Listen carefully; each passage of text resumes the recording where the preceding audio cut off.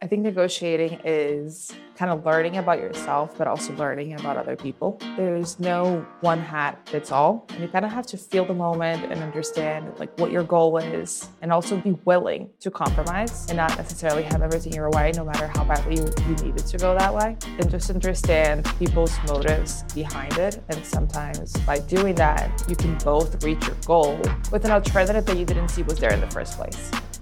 I think it's also really important to note that you don't have to be somebody that's been in the industry for 20 years to have these relationships, that you can literally be coming out of the gate, coming out of school, and start building those relationships now and start treating your subcontractors fairly right now.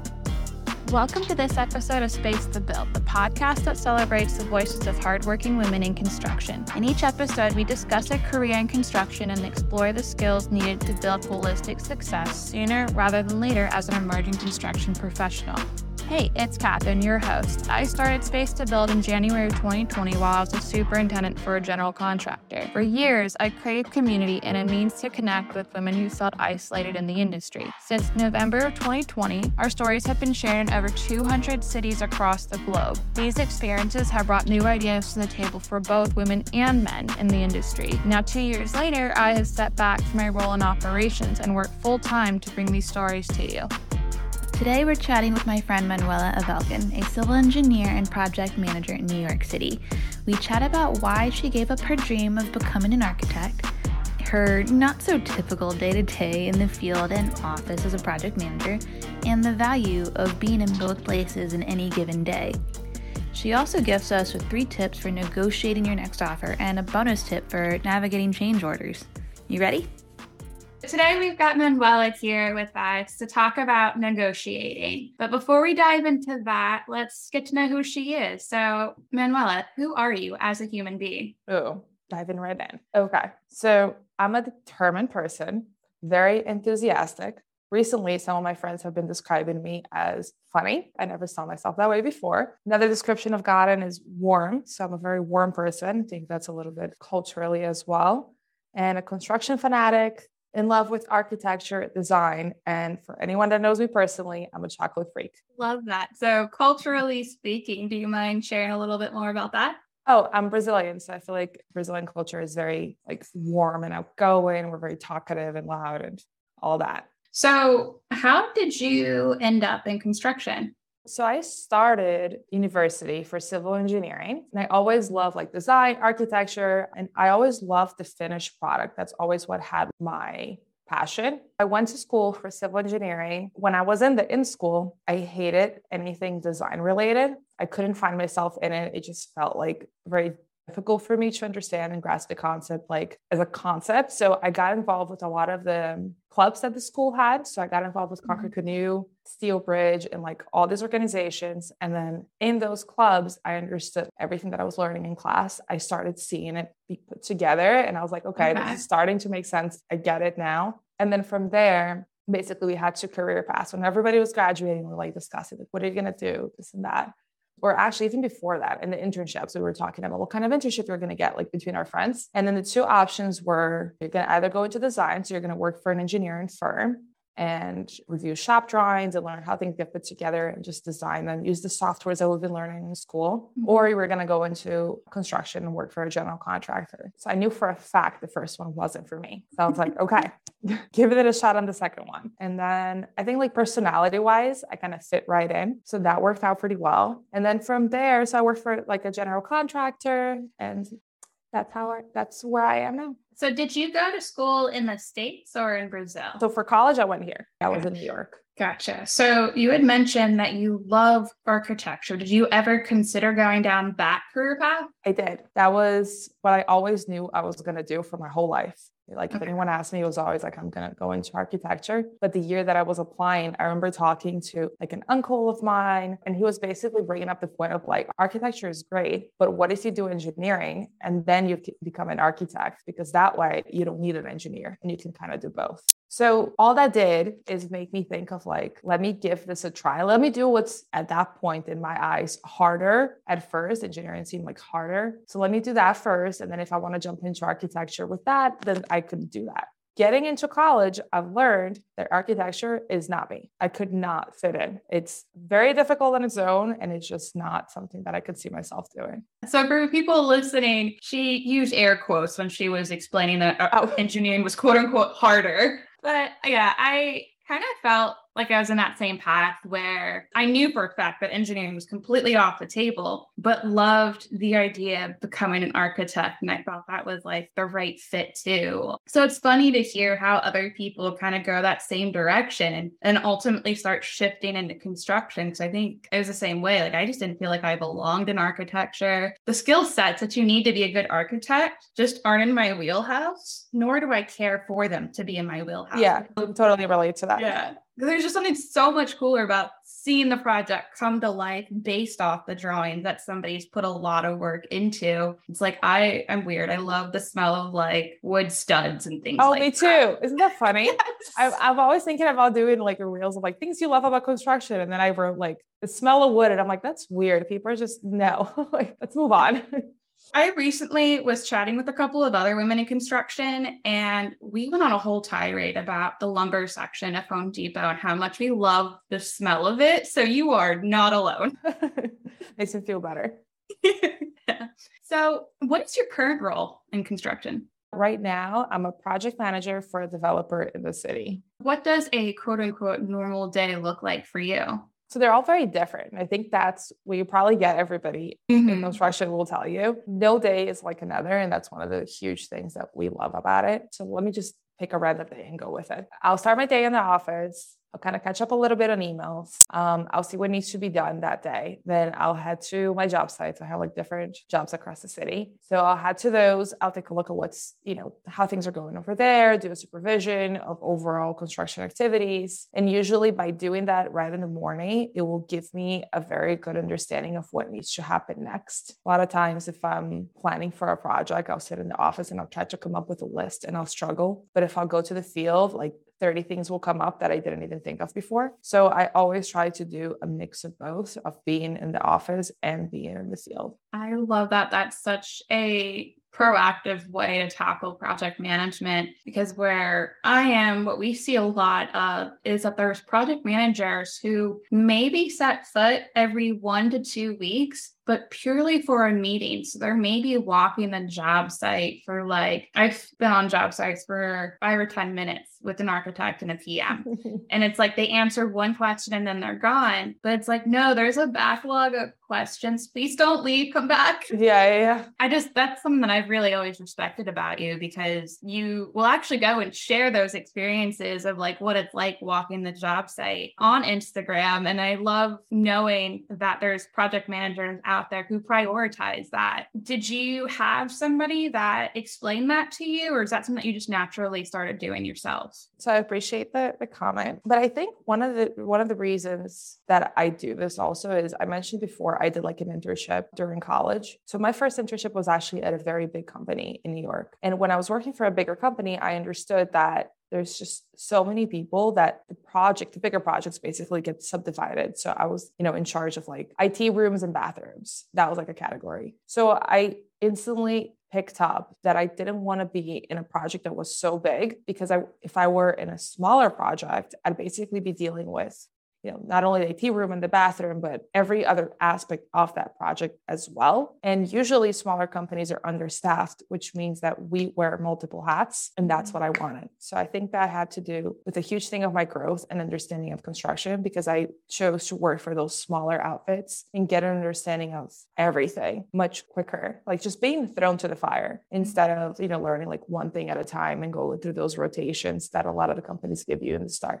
I love that you've had that experience too. You kind of created that for yourself. Do you still work for a small company now? I still do. Yes. Okay. So you're still wearing the multiple hats. Exactly. So I'm in the field every day not only because as a project manager sitting in the office, that's helpful, but also because like I need to be. So at a smaller company, you're managing everything. I'm managing Like I don't have an assistant PM or a super that works with the company that I work for. So as a developer, I'm the project manager and I'm in charge of these projects. So I'll hire the general contractor or the construction manager, and everything from that point is my responsibility. Awesome. So that is a lot. That makes sense though. One of the reasons that I wanted you to be on this podcast is because of what you share on social media. You kind of dive into your superpower of educating other people about how to approach project management from a construction perspective. So you're like the best because you pointed that out to me right at the beginning. And I was like, okay, maybe this is my superpower. I'm just like going along with it. It's like I learned something new about myself. It's funny how over time, like people will describe you in a certain way that you didn't see. That's why I also mentioned it's funny in the beginning. I didn't see myself that way, but when someone describes it, then like it's something that you start noticing more. So I think ever since you mentioned it, I also am like, okay, I can like put more into this. And you've you've taken off in that direction. I'm like super excited to see it because you talk about just how to tackle a punch list and you make it fun and interactive on social media because punch list for a lot of people is no fun, but you make it fun. And then you go into requisitions, which is a beast in itself. And you talk about contracts. And so one of the reasons I very specifically wanted you on this episode was because of negotiating, because you've got some experience negotiating contracts and change orders and negotiating job opportunities. So I wanted to dive into why negotiating is your jam. Like, what do you like about it? Okay. I love everything about it. I think negotiating is kind of learning about yourself, but also learning about other people. There's no one hat fits all. And you kind of have to feel the moment and understand like what your goal is and also be willing to compromise and not necessarily have everything your way, no matter how badly you need it to go that way. And just understand people's motives behind it. And sometimes by doing that, you can both reach your goal with an alternative that you didn't see was there in the first place. That's kind of like a little bit of the gist of why I enjoy negotiating. And in construction, you deal with such difficult personalities, right? You deal with the guy who's been doing it for 50 years and says, I've been doing it 40 years this way. You're not going to change the way that I'm doing this. And then you deal with the newcomers also who think they know better. And it's just tough. There's a lot to it. So it's interesting. It's definitely like an interesting seat to kind of navigate. What are some like action items that we can start taking now to help train ourselves to be better negotiators when it comes to, say, a job offer that's on the table? I think a skill that I've used or that I've learned to use that I didn't have before is to pause when talking and to not be the one that talks the most in the room. So I think it's very important when you're negotiating salary to not have the need to fill up that space, right? There's going to be the blank space, meaning you're going to come to the job interview. They're going to ask you at the end, how much do you want? And you're going to say, I don't know, I'm going to throw a number like 60,000. And when they don't answer right away, yes or no, we feel uncomfortable, right? So we want to fill that space. We're like, okay, 55 is fine. But learning to just sit in that uncomfortableness has really helped me. Just be 60,000. Everyone's in silence in the room. Yes, this is awkward. Let's hold it up and just let that silence be. Because a lot of times the other party will break it first and they'll give you a counter offer. And that's kind of what you want.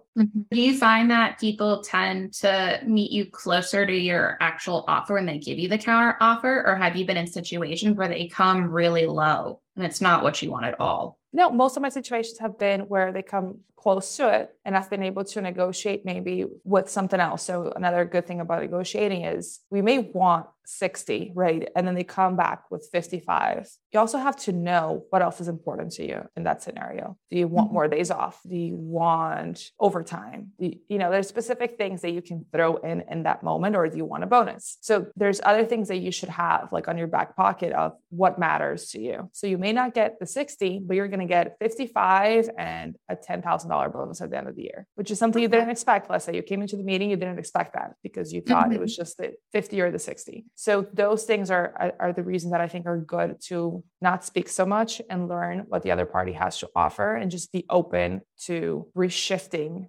that thing that you thought you wanted 100% and you're not compromising on. And that makes sense. That makes me think of an interview I did where I threw out a number that I thought was really high. And we had that awkward pause where he had to think about it for a second. And I was like, oh God, did I go too high? Like, oh no. And next thing I know, he goes, sure, we can do that. And then we're also going to give you this, this, and this. And I'm like, oh, Wow. okay. I'm like, I'm glad I didn't like step back on myself and say, never mind. No, 100%. That's a huge thing also to like, with that pause, you will know whether you're low or high, right? Because they're going to come back to you with something. Yeah. That teaches that. And also sometimes it's also good not to be the one to give the number first, because then you understand what the market is. I love that too. Yeah. And doing that research ahead of time, so you actually know your value. Because I think a lot of people tend to undershoot themselves. And I've worked with people who make half of what I make, but they're doing a lot of work and they should be getting paid a whole lot more. So one thing that I think is very important with any negotiation, whether it's salary or change orders or contracts, anything, at the end of the day, everyone involved in that negotiation needs to feel like they're being treated fairly. Because if you got a job and you feel like you're getting underpaid,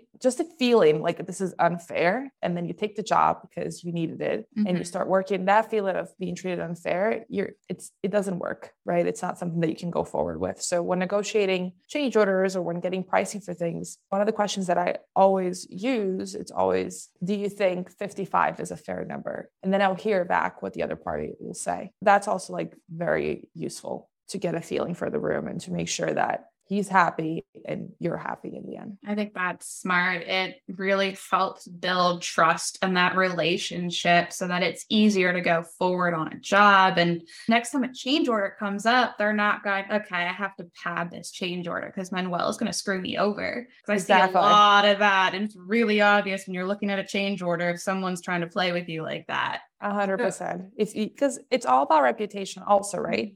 If I build a reputation that every time somebody presents me a price, I'm like, hey, can you give me a discount? That the word goes around. Next person's going to know Manuela always asks for a discount. So they're going to boost up their price, just like you said. So it's very important to also like maintain your reputation, because construction is very like small. It's a big industry, but it's small. The word travels fast. Everyone knows each other, and their reputation really goes with you forever.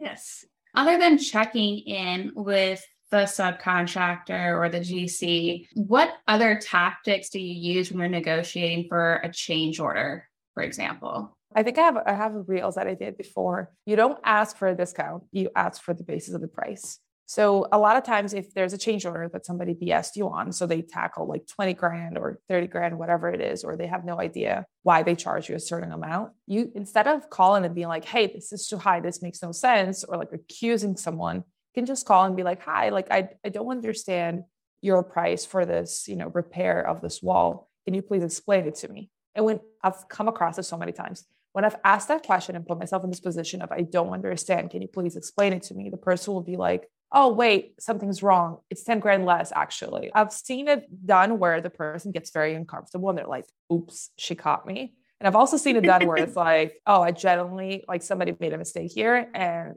this is actually the new number that it should be. So I've kind of seen both. So I think that's a good one, especially now with also prices going up and down. It's a good one to just have because prices have been changing a lot. Yeah, like check in with your subs. Make sure that they're doing okay too.